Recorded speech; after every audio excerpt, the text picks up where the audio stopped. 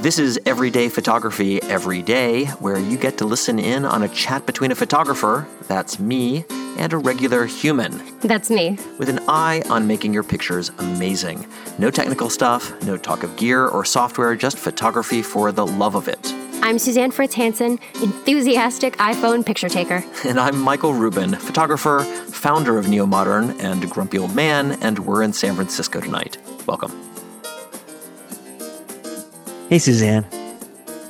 Hey, Ruben. How are you? How's the workshop going? Oh, it finished. It's school's out for summer, you know.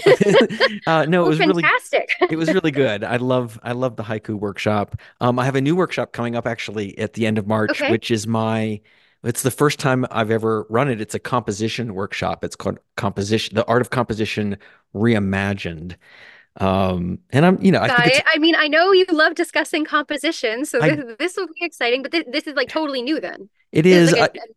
Yeah, I think I've been pretty vocal that I'm sort of unsatisfied with the way composition is taught. So this is giving me a chance to try some new ideas. It's kind of a simplified version of the haiku stuff because haiku is actually pretty complicated. And just if you take the compositional parts of that, you can then shoot more still lives and landscapes and other stuff that wouldn't normally be haiku, but it's definitely what people are interested in shooting.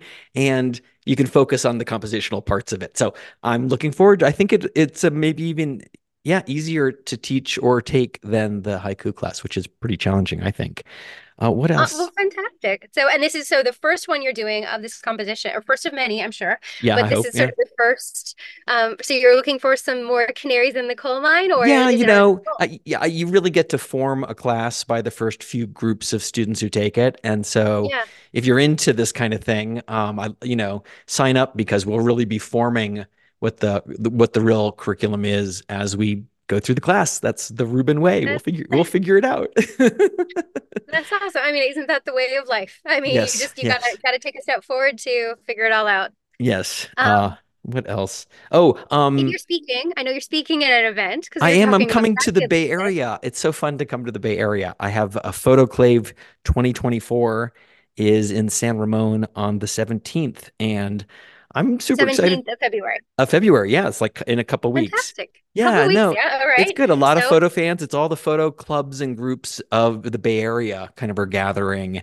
And I'm the opening act. I'm I mean, I saw the lineup after I said I would do it. I saw the lineup of keynotes, and it's me and it's Fred Van Johnson, who we've had on the show, and so he's next.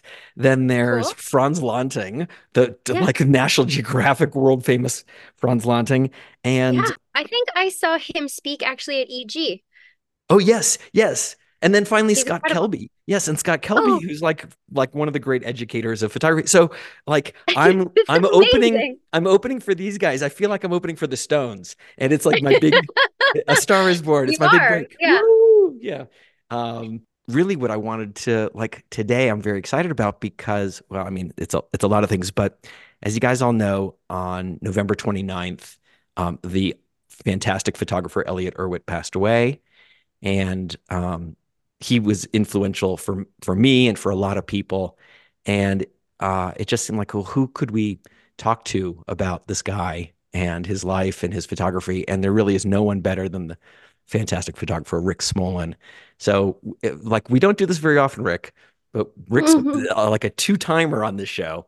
So I'm very excited. I don't know about two-timer. Maybe we'll come up with a better expression. My biography on my tombstone. Rick Smolan, two-timer. Yeah, you're like, I don't want that hyphen it. Thanks anyway. Yeah, no, my wife would be happy about that. Repeat guest, back by popular demand. And for those of you who don't feel like going back and listening to episode 86 that we did in 2019, I would say do it. Go back and listen to that because you should listen to that.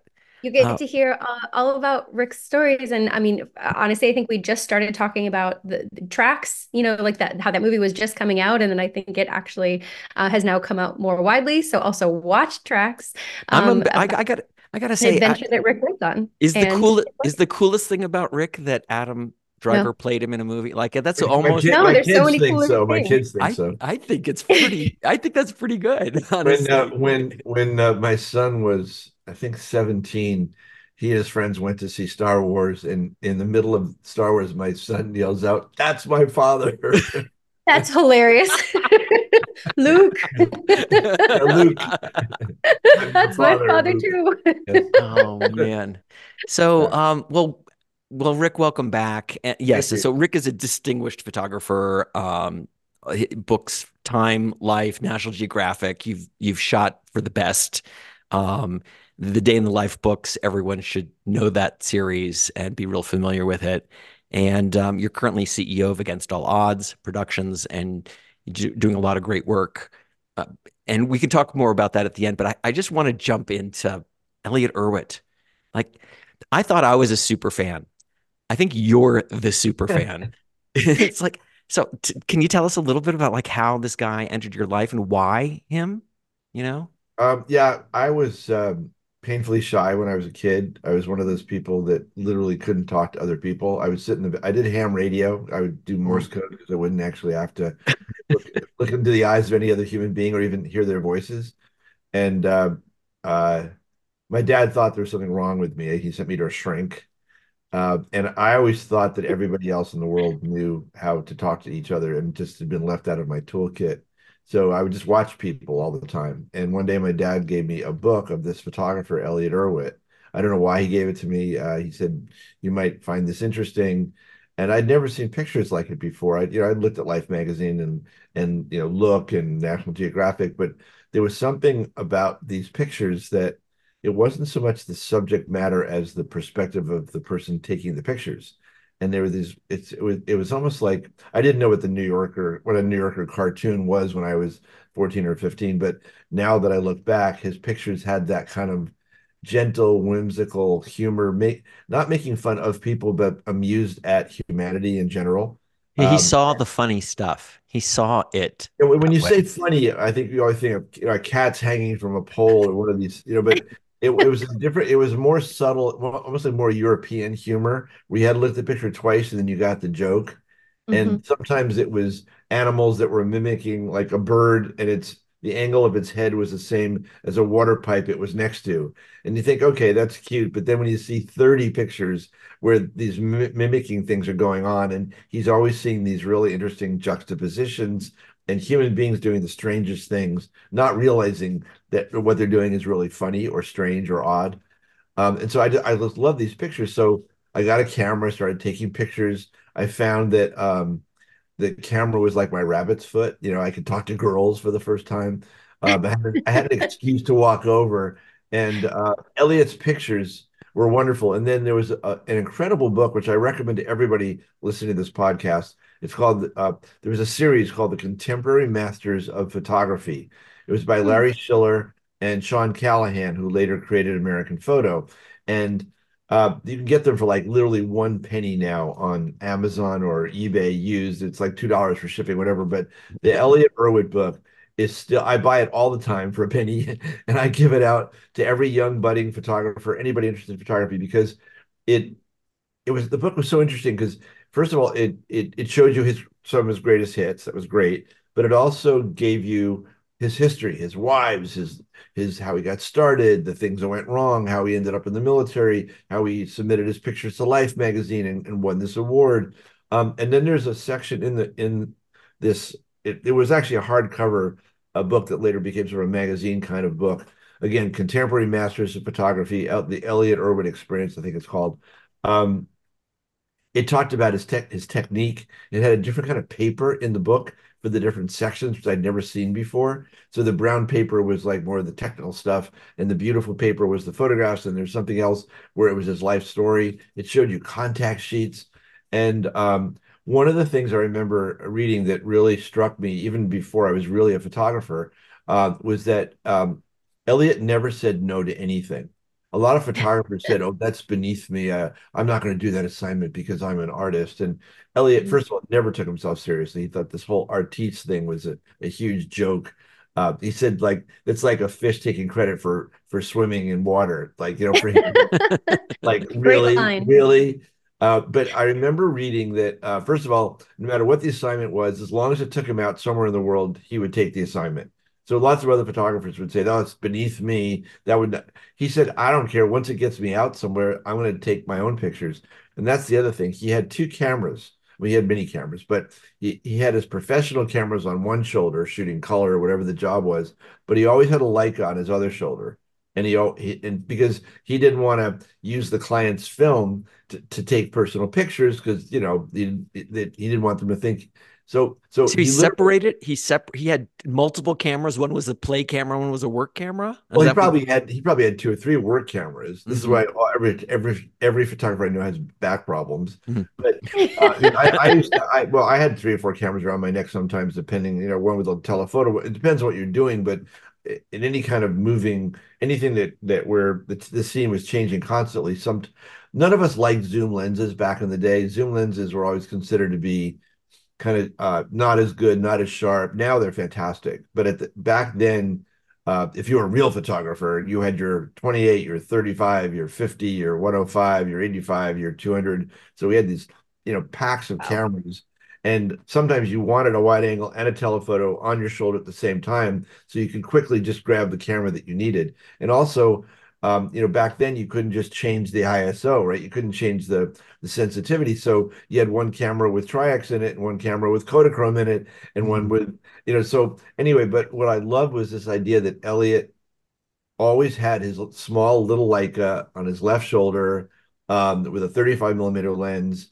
And so many of his classic pictures were taken while he was on assignment for the, the oil company in Bahrain or something.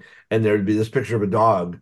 And that would be the picture and so, Mhm. somewhere in his career, someone said, you could actually sell prints of these things. Because most of us, I was in a photo agency called Contact with Andy Leibovitz, Doug Kirkland, Eddie Adams that did the street shooting in Saigon. Doug Kirkland did Marilyn Monroe wrapped in a sheet. I was the Mhm. baby of the group, and in emulation of Elliott, I was the one that took all the assignments nobody else wanted, and Uh-huh. I didn't care. Just get me out into the world. It was literally I completely replicated that whole idea of taking my own pictures for myself and just and so many of the jobs that everybody else turned down led me to things that were interesting because I would enterprise. I'd find my own stories, my own projects when I was out there. So that's what I loved about Elliott is that he had he was self-deprecating, never took himself seriously, took amazing pictures, didn't even know they were amazing pictures. I mean, for him, it was just like, as I said, it was like breathing. And every young photographer, I mean, now old photographer, every photographer I know, um, who's worth their weight in, Film. Kodachrome Yeah. film. And your audience going, Kodachrome, what's that? It's a Paul Simon song. Uh, we everybody I talk to says, "Oh my God, you were Elliott Erwitt, your son-in-law. Like he was my inspiration." I mean, literally 90% of the photographers who do kind of journalistic art. I mean, sort of one foot in the journalistic world because that gets you out there. But I'm blathering on here. But someone said, what makes a great picture? And everybody has a different definition, but I always feel like it's a scalable. It's like imagine one is Harry Callahan, where it's all shadows and light and patterns, and there's no subject matter. And then you've got Ouija, which is some guy's dropped off a building and he's crashed on top of a car and he's shot a picture with a flash. So you have one is pure subject matter and one is pure Mhm. design. And what I love are the pictures right in the middle, the ones that have really interesting subject matter, but also have a sense of design and depth and juxtaposition of things where everything comes together. As Yeah, Cartier-Bresson, the famous photographer, it was one of Elliott's friends and mentors, talked about this decisive moment. Like all these things are happening all around you, and somehow the world's greatest photographers can encapsulate an entire situation into one single frame, which is I love that. it's so hard to do that and so effortless for some of these men and women. Well, I love that phrase. I mean, the decisive moment. I think that's something that's come up a lot in conversations with Ruben and I and other guests on this show. I read a quote, Elliott Erwitt quote, that he said, "It's not the subject, it's how you treat the subject," and Right. that really stuck with me. I love that idea of it wasn't about, it was never trying to like poke fun of someone. It was really in like again that perspective that that the photographer's taking, and he continued, I want my pictures to communicate something. That is the only reason I take pictures is to communicate. with someone. Um, I'm curious, what do you think in he had multiple cameras around his neck in the days of iPhones. Obviously, he was alive. He just passed away last November. Was he a fan of iPhones because you kind of have that sort of that ability to, this is my pocket camera that I'm taking snapshots? It's a good question. I think he was quite skeptical of the whole digital era. I mean, he used digital Hmm. cameras, and I think as he got older, because of both the autofocus and the exposure, everything became. I mean, back in the day when he was shooting, had a little light meter. We had to actually figure out what the light was, and set everything was manual Right? back. The idea of stopping every 36 frames also right now is so astounding when you think about it. Yeah. Yeah. Uh, uh, I I've looked at a lot of his contact sheet. It's amazing how often um, the right frame was frame 36. You know, The last shot on the roll. I always wonder That's whether interesting.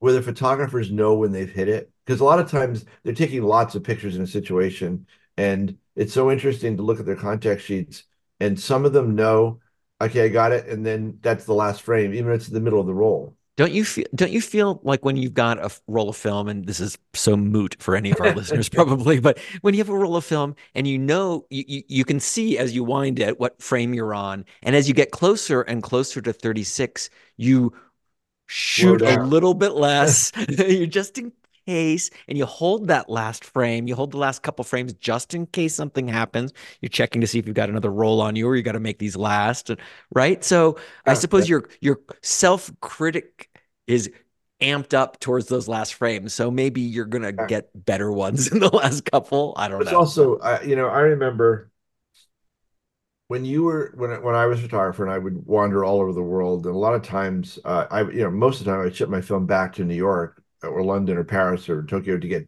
processed. So I wouldn't even process it myself because I was on a deadline.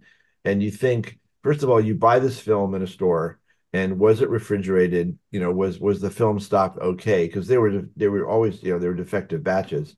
And then was your camera functioning properly? Was the shutter correct, right? Was there dust in your camera that scratched? They just put a scratch in the middle of every single The picture, line. right? Mhm. And then you ship it. You have to find someone to take. If you go to a courier, it takes 3 days to get back to New York. So we would all go out to the airport and try to find a friendly flight attendant. And we would say, I work for Time Magazine or National Geographic. Would you carry this barf bag full of Kodachrome or Tri-X back to New York? So there could have been cocaine in there. It could have been a bomb. I mean, and no one ever said no. Not once did I or any of my friends ever not find a flight attendant and we would say, our taxi driver Richie, we had this wonderful taxi driver named Richie who basically became part of our photo agency. And Richie, can you go out to the airport? This blonde stewardess from Sweden on Pan Am flight 107. She, hold up a sign saying, it's Jane. And so then the film would get to Time or Newsweek or whatever. And then you had to hope on a Monday when the chemicals were fresh, your film would get overdeveloped because the chemicals were too hot. On Friday, the chemicals were old because they were so you wanted your film developed on a Wednesday. Oh my gosh. And Wow. then you hope it didn't get x-rayed on the way back, right? Because you hope the stewardess or the flight attendant didn't let them actually put it through the machine because oh my God, they were like, but now when I think of So many I don't think ways. anyone even how many, appreciates what that all the was. hurdles, Yeah. and now you Yeah. take the picture and you transmit it, and a second later it goes from Africa back to New York City. It's just, and we take all this so much for granted now. Yeah. Yeah. We're old. Those, That's what what is the happened. Yeah. quote? Yeah. That which is achieved too easily is not valued. Yeah, Um, no, I think that's right. I think there's a commoditization now of photography where on the one hand, you think, well, everybody's a photographer. They would appreciate these wonderful images, but they're almost like yeah. there's so much of it now that no one really does appreciate it the way they used to. I mean, I couldn't wait for Life magazine to come out every week. It's like the Yeah. Christmas under the Christmas tree. Like, I would literally dream issues before they came out. Oh yeah. I Yeah. also dreamt Superman comics before they came out too. Okay, so and that Uh, didn't happen. So Yeah. So I mean, getting back to the contact sheets, though, I think that there's something so interesting about that. I almost wish there was this like modern day kind of like version of it. I know that Elliott Erwitt also felt like if you could see the contact sheets of a great photographer, you'd learn a great deal. And I found myself as I was like looking through his work and preparing for this episode, I just felt like what a great editor, like I mean, it felt also because he's obviously, he shot for years and there's so many different moments and things, but it just felt like, how do you pick that one? I mean, that decisive moment that that you just mentioned as well, but what a great editor to be able to say, this is the one. And made me think of like how, I don't know, how I edit or how I see others editing, because we don't really value when we see in someone's Instagram feed or whatever it is, like three versions that are kind of close. You're like, yeah, that actually devalued it. I would have preferred it if you just would have picked one. I wouldn't have known about all the work behind it, right, but I right. would value that choice. I would also, and I always have to throw this in because I have my own soapbox and stuff, but like I don't think that's what Cartier-Bresson was talking about with the decisive moment. It wasn't about the quintessence of that moment. It was about the compositional quintessence, the harmony of those things, which Erwitt was, Yeah, you all know, those things coming together at all those that things in the that perfect exact gestalt. Yeah, everything it everything's sums it in all its up. Yeah. place. Yeah. It's just such an amazing thing to be able to do that I don't, now kids have burst mode. Like you can just miss the shot and somehow you can find a good But composition. Suzanne, you just said something really interesting, which is that I've been on both sides of the table. So I've been a photographer, I've also been an editor, I've been a Mhm. publisher, and I actually find a lot of photographers are terrible editors of their own stuff. They're really good photographers, but the pictures that they choose are the ones they went through the most trouble to take. And sometimes it's that random photograph that they don't, Yeah. well, it's a snapshot to them, but we all look at it and go, oh my God, it's an amazing picture. They don't see it.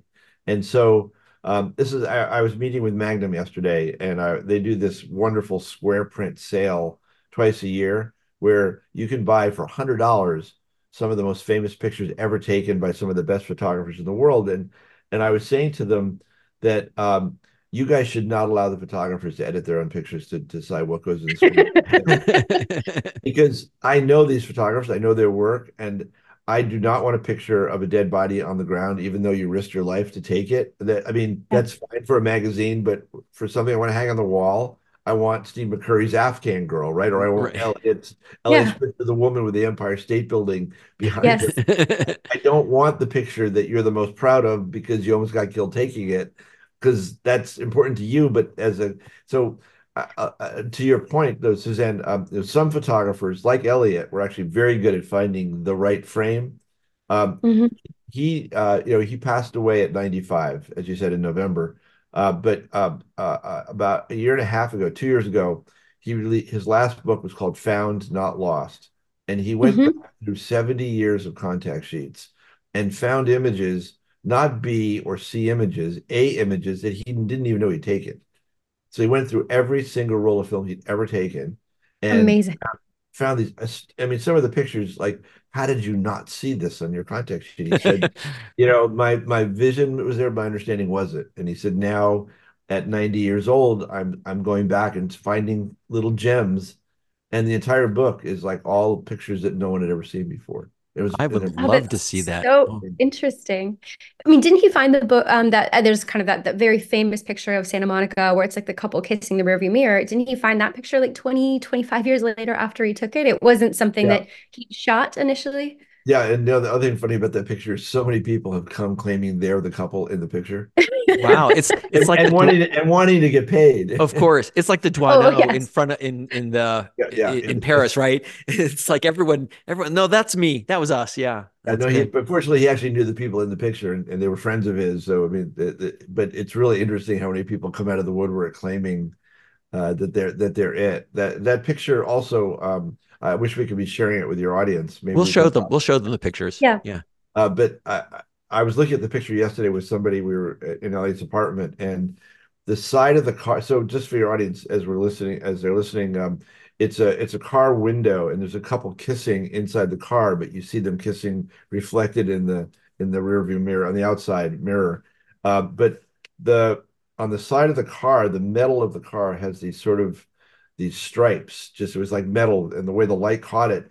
But then behind the couple in the ocean, the stripes of made by the waves are exactly the same pattern as the stripes along the side of the car. I'm getting goosebumps. I mean, everybody looks at the couple kissing, but then you suddenly see, and he does this over and over again, this astounding juxtaposition where you go, there's no way he could have seen that. I mean, it was, Yeah. the picture was taken like that, and yet over and over and over again, you see these really fascinating echoes of things in his pictures. And it's Did he no he did he no, bring them out there to shoot that, or did he just walk I up to don't, a I don't, car I don't, sitting I there? don't, I don't remember if it was a commercial job, and then I don't remember what it was. Hmm.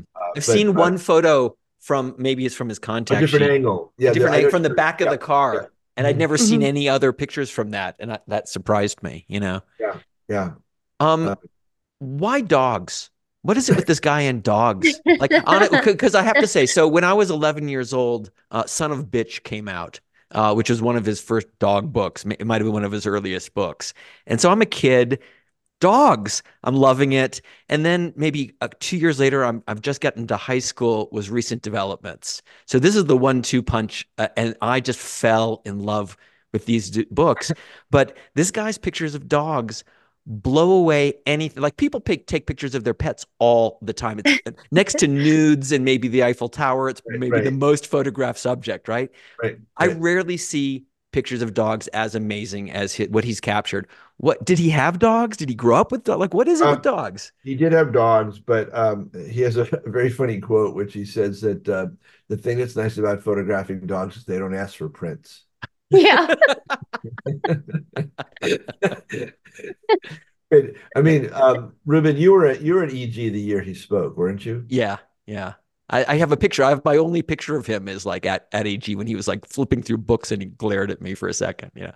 So what also really struck me is Elliot also talks about the fact that he was painfully shy as a kid, which I didn't know. He doesn't.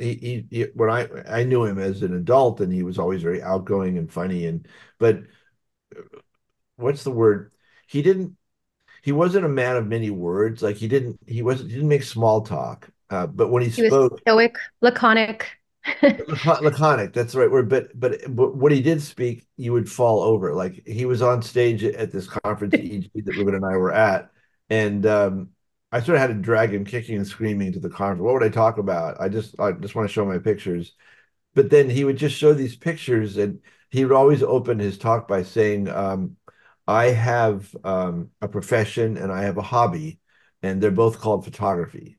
And an That's amateur means someone that loves something. And he said, I love taking pictures, but I also get paid for taking pictures. And it's Mhm. nice that they overlap. What? Uh, and as I said, he always seemed to be amused that he actually got paid for doing something he loved so much. I mean, that's what I said to my kids. I hope you discover something that makes you feel. I love going to work every day. I love taking pictures. I love all the things I do, but I realize how rare it is to love Yeah. the thing that you do to make a living. There's a lot of people that make a living to then do the thing they love, right? It's, Sure, you sure. know, and most photographers that I know, well, I'm sure you both experience this, but this idea of flow, it's Yeah. like Yeah. sometimes I would leave. I'd go out to shoot for the day, and I'd come at the end of the day, and my bag. I have 18 rolls of film exposed, and if you asked me what I'd shot, I would go completely blank. Like because Yeah. I was in the moment, and I had to actually think. Sometimes it wasn't until I looked at the pictures I remember what I did. I was so present that I wasn't Yeah. thinking about what I'm going to do next or what I did. You're just in the moment, in the moment, in the moment, and that's. I mean, musicians talk about it, athletes talk about it. It's that sort of lack of self, not awareness, but like lack of self consciousness. So, Judgment. Yeah. yeah, you're Hmm. just You're present. going. Yeah, so I love present. that. I love that. Yeah, I feel the same I way. Flow. It's like it's one of the few things that gets me into that space. I just forget time when I'm Right, taking pictures or exactly. working on pictures even, not even just shooting, just falling into pictures and But looking. writing's like that too, where you're just in the zone. It's like I like to go to Starbucks. I like the white noise. Sometimes my wife says, you have an office. Why do you work at Starbucks? And I Yeah. said, sometimes I just need the cacophony of in the I can literally it's like I tunnel down. And Hmm. if it's too quiet, I get distracted. There's all this stuff. Oh, there's that bill I got to pay. It's actually Yeah. better if I'm in a place that's not mine, but I, absolute silence doesn't work for me. Yeah. Interesting. No, I mean, there's actually a lot into for like brain studies and whether I've been listening to like Brain FM. This is not sponsored by Brain FM at all, but you can actually change it's kind of the background noise and you can do all these different settings that kind of gives you, from the white to brown to ambient to more music that can help you focus or relax or, do creative work, which I actually have found really, really interesting because I'm similar when it's too quiet. I'm like, what's going on? Where should I look? Oh, I forgot to do this or whatever. But when there is this other activity, this other energy going on, it somehow allows me to just like drill down and actually really concentrate on what I need to get done. Yeah. So when you shoot, do you also, I mean, I guess you're out in the world.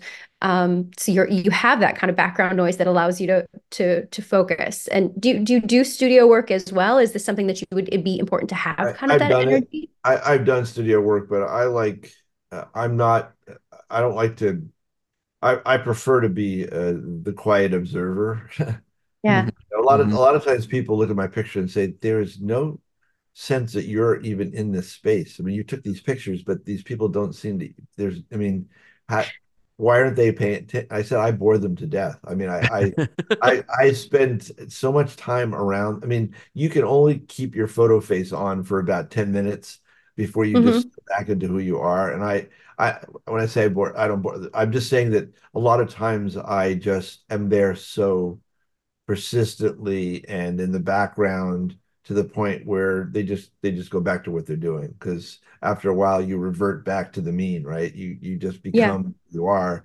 Isn't And that how Erwitt shot? Like, yeah, didn't he just you just hang sneak out. around?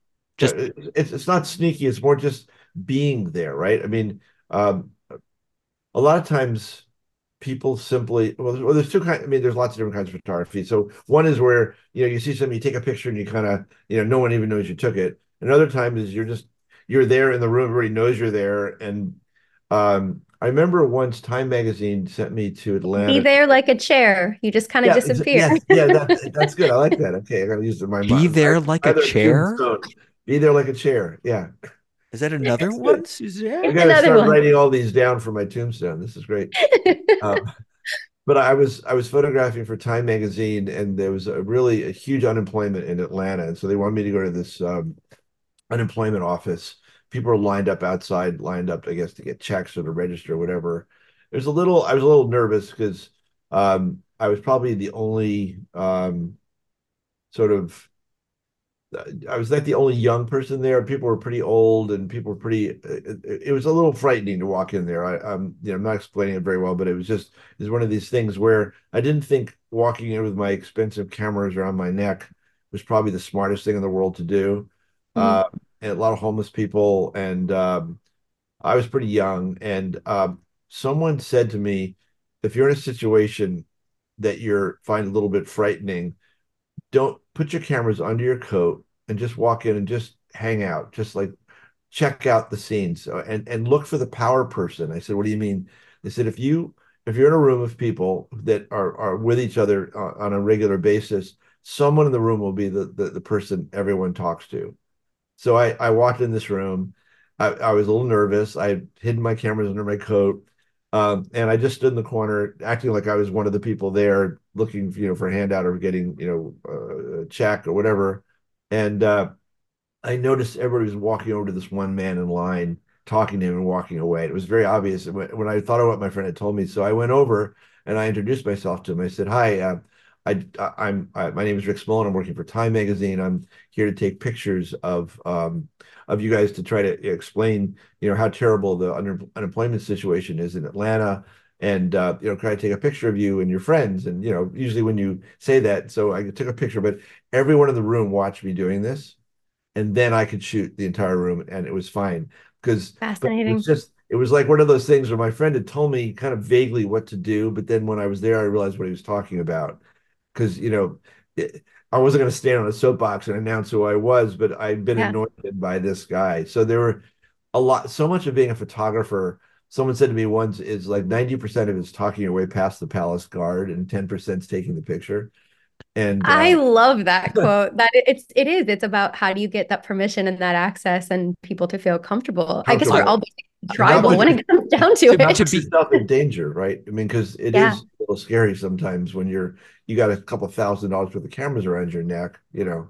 But to be a photojournalist, I've often felt that you need to be like to be good at it, and you tell me if this is right, but like Robert Frank, Erwitt, Cartier-Bresson, like these guys kind of could sort of push their way into things. They didn't take no, they just kind of did it. And it takes a sort of boldness and a little brashness And to quiet a persistence. Yeah. quiet, yeah, you to pull your camera out is almost aggressive. So you've got to get past the rope. You got to get to if your job is to get back there, you get back there, right? You And have those to guys do that. also your body language, your expression, where you put your eyes, all of it has to say, "I deserve to be here." Like Yeah. I'm part. It's like if you show any sign of timidity or weakness or hesitation, You're people gonna tend, not, they're not gonna trust you. That's yeah, gonna break the trust. Yeah. right. Or you don't seem like it's like trying to drive your car onto like the Paramount lot in LA, right? You can't stop at the gate and ask if you can Just go in. You wave. need to be like Hey, contempt. Joe. You got to be Yeah. contempt for those guys. Don't stop Totally. me. I've got things to do. I do Yeah. this. I need to. It's sort of like the lines that when there's a bouncer in front of the cool, club and you need to just walk in like, well, hey, how's it Hey, going? I'm not sure that totally works there, but okay. So I do want to know, like, if you had to put your finger on it, like, what did you learn from Elliott Erwitt? Like, you were closer to him than any of us, right? You got to see what he's like. Grew up with his family. I mean, What like, yeah, you're not only a fan, you're your you're family? family. You're family. What like what is there a I'm here all day, takeaway? folks. I'm here all day. Family's good. Family's good. Yeah, I like that. You're a fan and your family. Very good. Okay. Um, I think, I mean, that you could take that question on so many levels, Ruben. Obviously, his sense of humility and again, gentle amusement is something I've always admired and loved him for. Um, uh, he was, I think, very happy that what he did for a living gave him opportunities to meet so many interesting people and sort of intermingle with people. Sting and his wife Trudy lived below Elliott in New York, and they'd come up and hang out. He spent time with Marilyn Monroe. He was on the set of The Misfits, her last movie. Mhm. There's pictures of him with JFK in the office. He hung out with Che Guevara, with Fidel Castro. Um, uh, Incredible. there's all these Wow. amazing people, and not in a kind of, there's people that kind of glom onto celebrities, and they feed off of them. And he was never name dropping. He never talked about his relationship with these people. They were friends. They were people he met. I think they respected him as an artist, or as a somebody that helped tell their stories. He has that famous picture of Nixon poking Khrushchev in the chest that Nixon Mhm. actually stole and used during his election campaign without permission. Led Zeppelin used his photographs on the cover of one When of they're going, their albums. It was John Prine put his picture in the back of T-shirts. Even 2 years ago, Sting and Trudy asked if they could use his pictures on their wine. They have a vineyard in, I think, Italy, and Mhm. so they used his pictures as on the wine label because they loved him and the pictures so much. Uh, wow, Ryan Reynolds and Blake Like Lively lively. give each other one of Elliot's pictures on their anniversary every year. Oh, wow, that's sweet. that's success, right? Just That's I know really they were super fans. I'd heard you speak at another event where they were super fans and that they had kind of their work everywhere and like every screensaver and Yeah, whatever. But exactly. Right. I You actually remember that. love that Yeah. Yeah. that's part of their tradition. Yeah. That's very, very sweet. Well, and you, I mean, you were a super fan, obviously, when you were young with this first book that kind of changed your trajectory. I want to ask you a question, which I've heard you mention, but I actually don't know the full story behind it. I don't know if you do. You sort of turned down an apprenticeship when you were a teenager. with Elliott Erwitt. Can you Why tell would you do that? Totally how forgot your father about that. even did this, if you know more of Suzanne, the story and more about why you turned this down?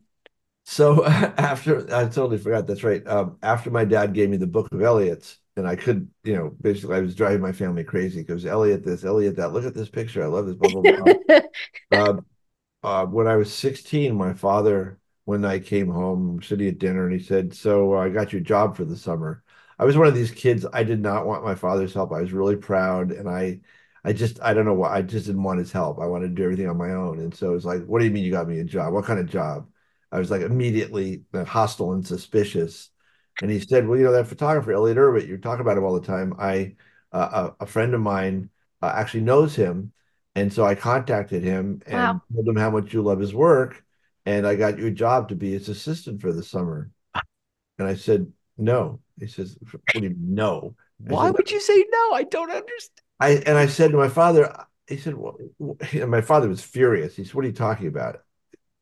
All you've done is talk about this guy, and I just got you a job. This is like the dream thing. What are you talking about? And I said, I Yeah. don't want to be some kid sweeping the floor and getting coffee. I don't want to meet him till I'm really a photographer. He goes, okay, first of all, you're never going to be a photographer. You're going to be a lawyer, doctor, something where you can earn a living. And he said, you have a D minus average. You never finish anything. You're totally distracted. Basically, you're a loser. Thank you, Dad. Oh God. And I'm not going to send you to college to do baby portraits and wedding pictures. You're going to have a real profession. And I said, no, I just want to be a photographer. And he goes, okay, do you understand? Like, tell me, what does being a photographer mean? I said, National Geographic, Life. He said, you're so unrealistic. It's like, do you realize to work for Life for National Geographic, you're gonna do baby portraits, then you're gonna work for some little newspaper. Maybe when you're 50 years old, Life might publish a picture if you're really good. And you have to work your way up through the ranks, right? So I didn't take the job, by the way. And he was absolutely furious. I'm I furious just hearing this. My God. I would have met my wife when she was 6 Yeah. because But that's probably a I good thing. It's honestly a good thing that yeah, I you would could have thought I get. was a little brat running around the office because apparently, if you work for Elliott, you sort of get adopted into the whole family. When I did the yearbook in high school and the newspaper in college and all the in the yearbook, and so I finally I kept calling Magnum trying to get a meeting to go show Elliott my work. I finally got an appointment and I went to New York. I was so excited and I had a box of prints and my yearbook and they take me to a little room at Magnum and I'm like trying to breathe, and he shows up and yeah, and so he said, "What do you got?" So I handed him this box of Kodak, yellow box of Kodak, paper, and he opens up and he, starts looking at the pictures. Doesn't say a word. It just about 15 pictures, and he goes, "That's amusing. Wow, thank you for coming." I mean, he literally said 4 words to me, and I was like, and he left. And it was, and then my friend said, "What happened? How was the meeting? What did he say? Do you like your work?" I said, uh, he found one of my pictures amusing, I guess. And that was it. And then years later, when I was working for National Geographic and living in Australia, I heard he was coming. I had this idea of doing a day in the life of Australia. I was going to bring 100 photographers to Australia, and I heard that Elliot was coming to give a speech at a local university in Melbourne. And so the night before he came, I spent all night writing a letter, which was going to the model to invite all the other 100 photographers. But he was the first one I invited. So at the end of his lecture, I walked up and I said, "You probably don't remember. We met at Magnum a few years ago." And he said, "Oh, nice to see you again." And no, obviously not remembering me at all. And then I said, I'm doing this project where I'm bringing photographers from 30 countries to Australia to do a day in life of the country. And here's a letter. Could I would love if you would come. And he goes, "Thank you." And and never heard a word back. Nothing. No answer. Nothing. Jesus. Um, and um, so 2 years later, I'm sorry, this is a long, boring story. 2 years later, when the book came out, Hiroji Kubota, one of the Japanese photographers, a wonderful magnet photographer, had an exhibit in New York, and it was my birthday. and I was feeling sorry for myself, and I was just going to sit at home and do something, watch TV, something by myself. And one of my friends called and said, "Are you coming to the exhibit tonight?" And I said, "No." And they said, Hiroji knows you're in town, and it's really rude if you don't show up. I mean, he did a really good job for you on the Australia book, and you should really just like you should just come." So I went, and there was Elliott in the corner with this really gorgeous young girl, and I thought, girlfriend, wife, you can never tell with photographers. Yeah. And four with four wives, photographers with four wives. Yeah. Exactly, and some of them younger than my wife uh, now.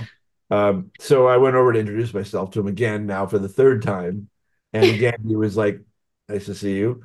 And then so I started talking to his daughter, and I went home that night and said, "I met the woman I'm going to marry." And Oh. those words had never come out of my mouth. I'd had lots of Wow. that lasted a week, and then I got an assignment, and I would leave and never come back. Um, So it's so kind that of coincidence that she was his daughter. Like it she was sounds like you just met her there and she was or visiting from California for the weekend. She lived in Marin, in north of San Francisco. So Mhm. Oh, really? I had to start making excuses to go to Marin. More So projects. Yeah. yeah, and now Wow. we've been partners both in marriage and also our books. We've done all these. We're co-authors on the books, and she's the most organized human being in human. I'm. People think I'm super organized. I am not at all. I'm still Mr. ADD, and she's like the spreadsheets, the budgets, everything on time, lined up, organized. Herding the cats. So it's Yes, it's you're a the good cat. combination. And I have these crazy ideas, and then she helps. Not help. She's the one that makes it all sort of all the pieces fit together. So.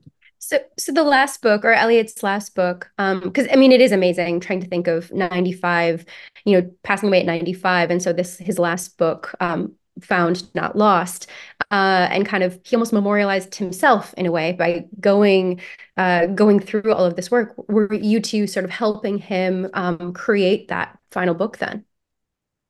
He did it with a gentleman named Stuart Smith, who had designed a lot of his earlier books, and Stuart now has his own publishing company called Gost.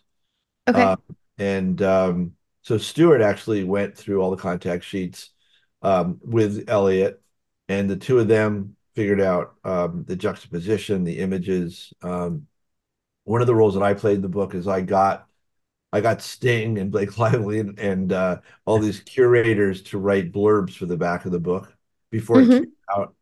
And sort of tapped into all their reputations, because anything you can do to make your book stand out from the noise helps a lot. So there's some really noted people. Bill Hunt wrote it back. It was just really interesting finding people that admired Elliott, who were both in the photography business and people that were collectors of his work, just talking about what an impact he had made and his work had made on them over the Was years. there anything that surprised you? Anything that anyone had written that sort of stuck with you? Um, I think it all dovetailed all the things I've heard people say for years. It was just nice for Yeah. them to lend their names to it. One of the things I wanted to mention is that there was an extraordinary exhibit of his work in Paris for 6 months last year. 150,000 people went to this exhibit. Wow. People lined up an hour before the museum opened in the morning. Like The King Tut. the gift shop sold out every day of tote bags and postcards and books. And now it's in Lyon. Mhm. And it's moving to Brussels. And people said spoke to the people at the museum, and I said, "So, is this a typical turnout for your exhibits?" And they said, "We've never had anything like this." They said, Wow. Wow. "People come and then come back the next day with their entire family." And I said, "What do you think the appeal is?" I mean, obviously, I thought I knew, but they said it makes people feel good. In the world that we live in right now, people come in, they walk out with a smile on their face, as opposed to the news and the podcasts and the horror and the newspapers, that there's something about his view of people that gives you a sense of hope, whimsy, amusement, something you can't wait to share. And Yeah. what I loved in the museum is everybody's taking pictures of his pictures Yeah. to then share with their friends. He also Elliott spent some time photographing in a nudist colony. Hmm. I love his stuff in nudist colonies. Oh my God. And I had two questions for him. One is, were people okay with you taking pictures of them naked? And he said they were fine. And the second was, Was did he you wear naked? clothes? And he said, when in Rome. That was his response. Oh So my. so no, but to tie the end of that story, so there's some hysterical pictures taken by a photographer named Richard Calvar. They had a nudist day at the museum in Paris. So they shut the museum and the whole museum was full of people naked looking at his pictures. And the pictures are so funny because these are people that you wish weren't naked, if you know what I mean. Uh, Yeah. this wasn't the Playboy bunnies and the bathing suit issue of Sports Illustrated. It's Elliott Erwitt. They should have kept their clothes on.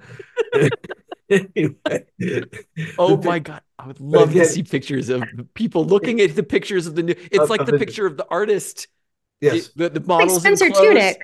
and Or everyone has Spencer naked. Tunick yes, yeah, does these like massive, like like everyone's yeah. naked all together. But I always wonder. So I was in Amsterdam when Spencer Tunick did a shoot with naked, Are and you in the you just would picture? see naked.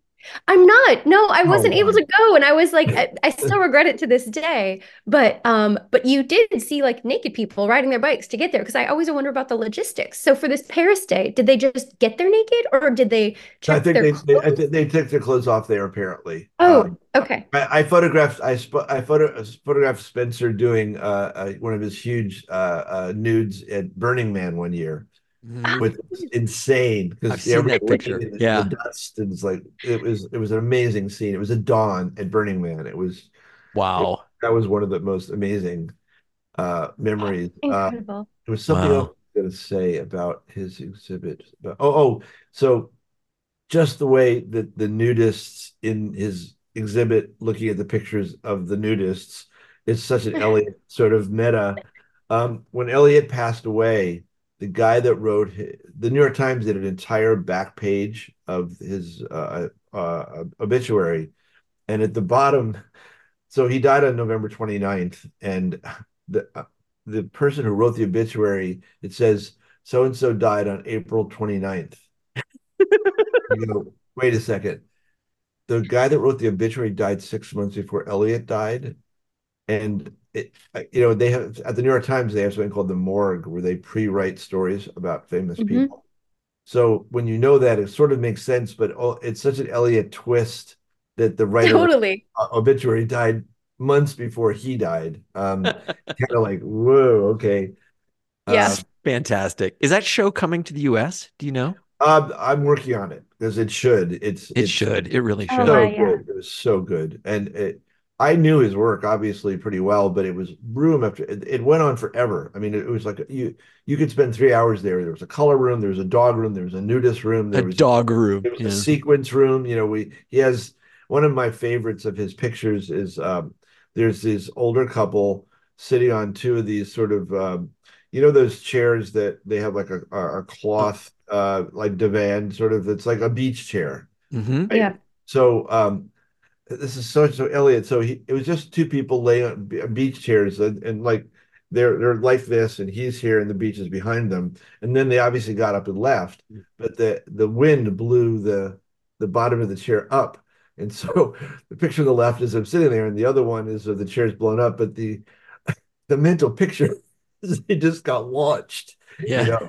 Just That's sorry, it just but some of his pictures are like that because the point is he stayed there until after they left, Yeah. right? And I mean, God knows how long they were sitting there, or if he just waited. A lot of times I'd ask him about this. He said sometimes you come across a situation where you like the framing, you like what's going on, and you just stay there and you just spend an hour, just you don't move, you sit there and you let people come in and out of the frame, and then all of a Wait to sudden make it that great. one moment where just Suzanne has a boom. saying, wait to make it great. It's Oh, I so like it. perfect. Yeah, it's Yeah, exactly that. Suzanne, you got to be writing these down. She is These pithy are as hell. Oh my God. I've got a book of her little aphorisms. Yeah. great.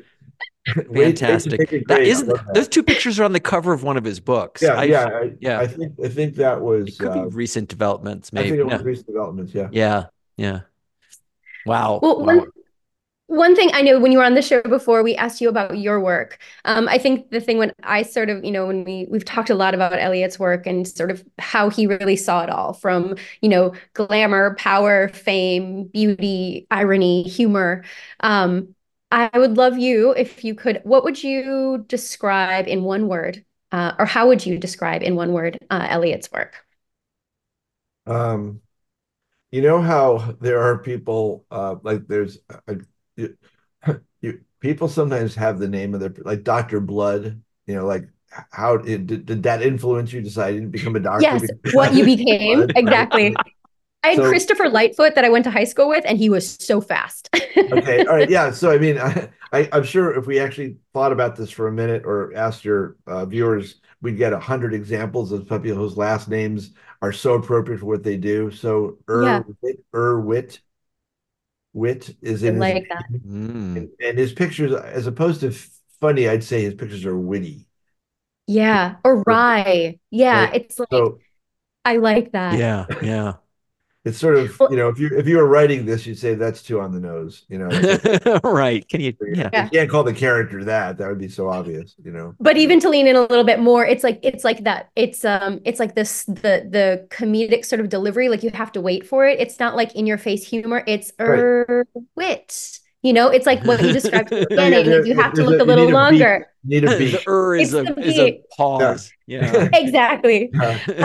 Well, just as a reminder to everyone listening to, we do have a phenomenal episode with Rick to go back and listen to. And you had described your own work as, empathetic, as kind of the one word to describe it, which I think is truly beautiful. You've got such great stories and such great work of your own. I mean, this is a little bit like uh, talking to let me see Dakota Johnson and then like not being and really only talking about Melanie Griffith or something like that. Like this is sort of like we get to you are such a talent in your own right and with so many great stories. So I just hope everyone checks out your work. In fact, you congratulations, you were actually selected as the presenter for next week's Exposure International Photography Festival in Dubai. That's exciting. A Yeah. little bit more about you. Is there anything anywhere else that people can find your work and maybe speaking opportunities or other things that you're putting out in the world or that you have coming up? Um, well, the most recent book that my wife Jennifer and I did was called the Good Fight, and it was a look at the incredibly inspiring struggles of people of all different backgrounds of whether you're Black or Jewish or gay or female or disabled, Mhm. Latino American, Native American, over the last 100 years through the eyes of photographers. And it sounds like something that could have been really depressing, but it's actually really inspiring when you realize how much progress this country has made towards sort of justice for all, and obviously what's at risk right now. That's not my work. I have a few pictures in it, but I'm more the curator of that as well as the publisher with Jennifer. Um, Awesome. the book when Tracks came out about Robin Davidson's camel trip, I did a book called Inside Tracks with Robin, Mhm. which is really fun to do, and it's smartphone enabled, so you can point. The last three books I've done, I'm a tech junkie. In fact, I ordered the Apple Vision Pro, which I get on Sunday, Get and my on wife front. Okay, we'll have to talk Jennifer more about that. Jennifer's going to kill me. She said, "You spent what on these these ski goggles?" There's a lot of really critical reviews coming out right now saying it's really wondrous, but it weighs too much, and it's definitely a first generation, product. You know better than to Mhm. get the first generation of stuff, I know, Rick. but You know this. You I'm a know to I'm a wait. I'm a fanboy for Apple, Yeah, yeah, you yeah, know. yeah. But where was I going with this? I'm doing something completely different than anything I've ever done before right now. I'm working with Guillermo del Toro's partner, Miles Dale, on a multi-season TV series, fictional, based on a book called Tunnel in the Sky by Robert Heinlein. It was my favorite book since I was a child, and it's a group of teenagers on their graduation exercise before they get to colonize new planets, and something goes wrong and they never get picked up. It's like Lost meets Lord of the Flies, but it's actually Yeah, not dystopian. Um, Wow. That sounds that cool. sounds fascinating. Very different. Congratulations. so Also, I I mean, know nothing about this world at all, except I mean, I wrote the treatment for the series, and I'm a fish out of water. I'm working with experts. We just engaged a great showrunner slash writer named Andrew Chambliss, who did Fear the Living Dead. A mhm. wonderful guy. And so we're hoping maybe in a year and a half to 2 years, we'll have the pilot episode out. And it's really fun working on it and learning about something completely different, out of my wheelhouse completely. So, Awesome. I think to It's be an amateur and a professional, right? To right, get to exactly. Yeah. paid for things that you love doing. It's a great Yeah. overlap of that Venn diagram. Yeah. Um, awesome. well, Rick, thank you so much. I know it's time we need to wrap it up. Our show is recorded and produced in San Francisco and Santa Fe. Go to neomodern.com/podcast to get show notes, see photos, and post comments. Don't forget to subscribe on whatever service you're listening to us on now. Leave reviews and ratings, especially if you like us. We get new listeners from you telling your friends and spreading the word. So if you know someone who might get something from us, send them a link. Thanks to Mitchell Foreman for our theme music. Rick Smolan for being here to talk about Elliott. So nice to have you here again. And all of you for hanging out with us today. We appreciate your attention and hope we've given you some things to think about. Until next time.